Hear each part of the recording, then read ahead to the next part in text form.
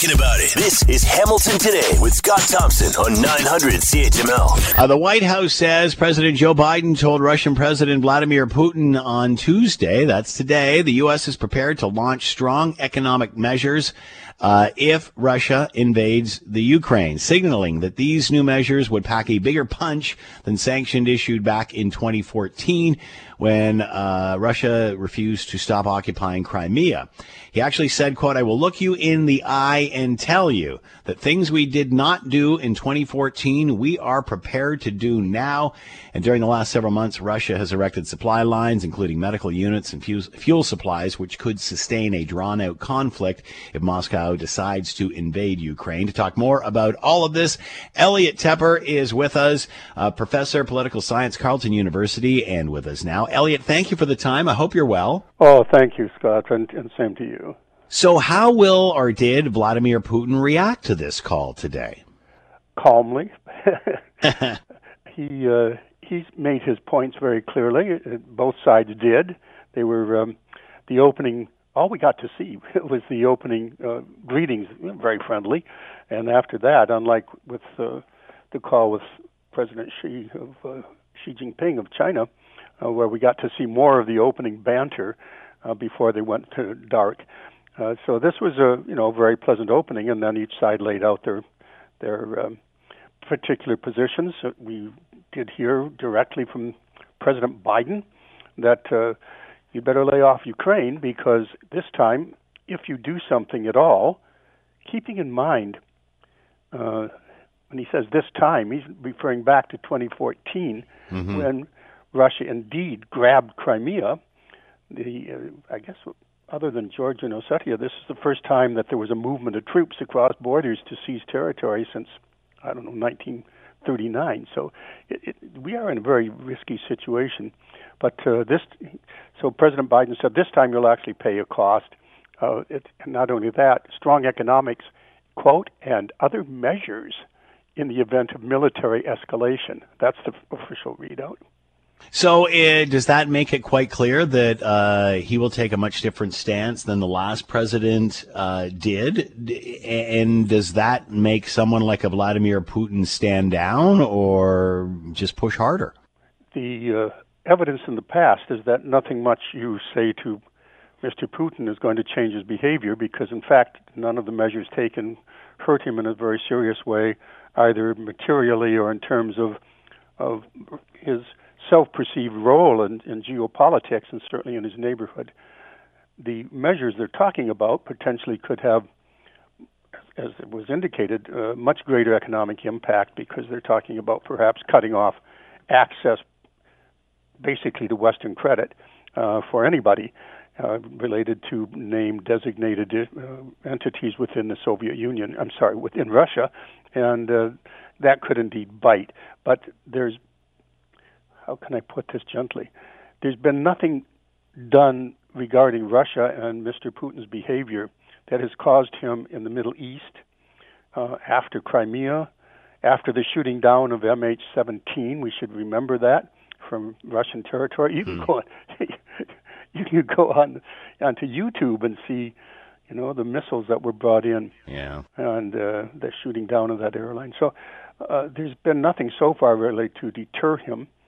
Whether he actually plans to do anything, of course, is another question. So is this Vladimir Putin saying, okay, prove it, and he'll just keep moving forward until he crosses a line? There was a scholar of the area who said, look, if anybody can tell you what Mr. Putin actually is thinking, they're just trying to sell you something. He's playing his cards very close to his chest. He's got the option, and this was all laid out in a U.S. security and intelligence release. You can read it in your local newspapers or online about the plans, actual plans for an invasion, attacking on three sides, basically to wear out and wear down Ukraine and move in. But there's no actual knowing whether this is a bluff, whether it's a preparation. The comment on the security analysis was early, basically in January, they plan to invade. But there's no way actually to know what Mr. Putin is thinking. Is this a way of just testing Biden? Because obviously, with the last president, the world order seemed to be anything that anybody wanted. Is this him? Is this Vladimir Putin testing Biden? Yes, of course. It is a test of Biden. And Biden, we should, everybody is aware that Mr. Biden is beleaguered at home. One of the questions that has been raised is why would Mr. Putin do this now? And last April and May as well, they moved their troops in and then moved them back. Why would he be doing it now?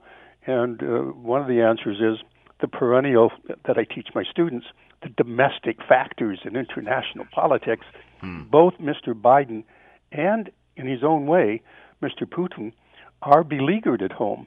So what do you do in the case of Mr. Putin if you want to distract attention from increasing weaknesses that he's facing economically and in terms of protest, and Mr. Navalny, and a loss of the polls show his popularity is going down? Well, a dandy little war abroad is a great way, as happened over Crimea, to raise your popularity, or at least the threat of it, and looking strong. And of course, Mr. Biden, for all of his talk about what the U.S. is going to do, and we're going to have a summit of democracies coming up very soon, and the U.S. is back, and et cetera, the reality is he is bogged down at home severely, and he's hobbled, and the Republicans won't even allow him to appoint ambassadors and others to important posts. So he is very beleaguered at home. Will anybody take Mr. Biden seriously? Unfortunately, is a fair geopolitical question.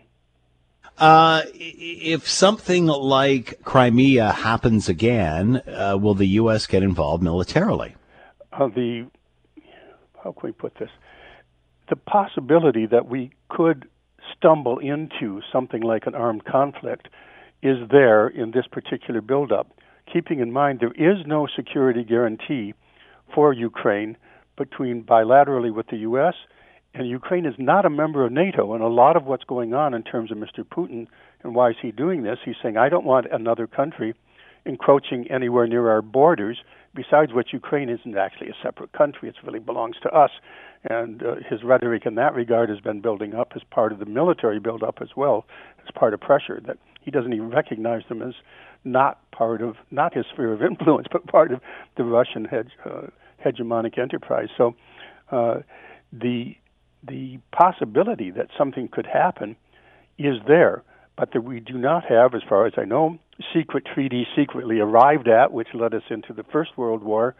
The NATO pending membership is very much on Mr. Putin's demand. He wants in writing that there will never be a NATO membership brought to his borders from this state, as others have done, Poland and others, former part of the Soviet Union. And he's saying, that's a red line for me. Interestingly, and I'd like to quickly dig into this because you have to dig down into it, he's also saying, well, that was my red line. I want a written guarantee that NATO will not, that Ukraine will never join NATO. And of course the response is, it's a sovereign country. There's nowhere near. There's a pathway toward NATO, but they're nowhere near membership. There is no Article 5. An attack will not automatically lead to a military response by all the NATO partners.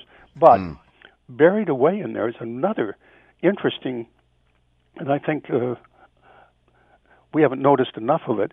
Now his red line is, I don't want missiles brought into Ukraine which can reach Moscow in 7 to 10 minutes. Wow. If they are.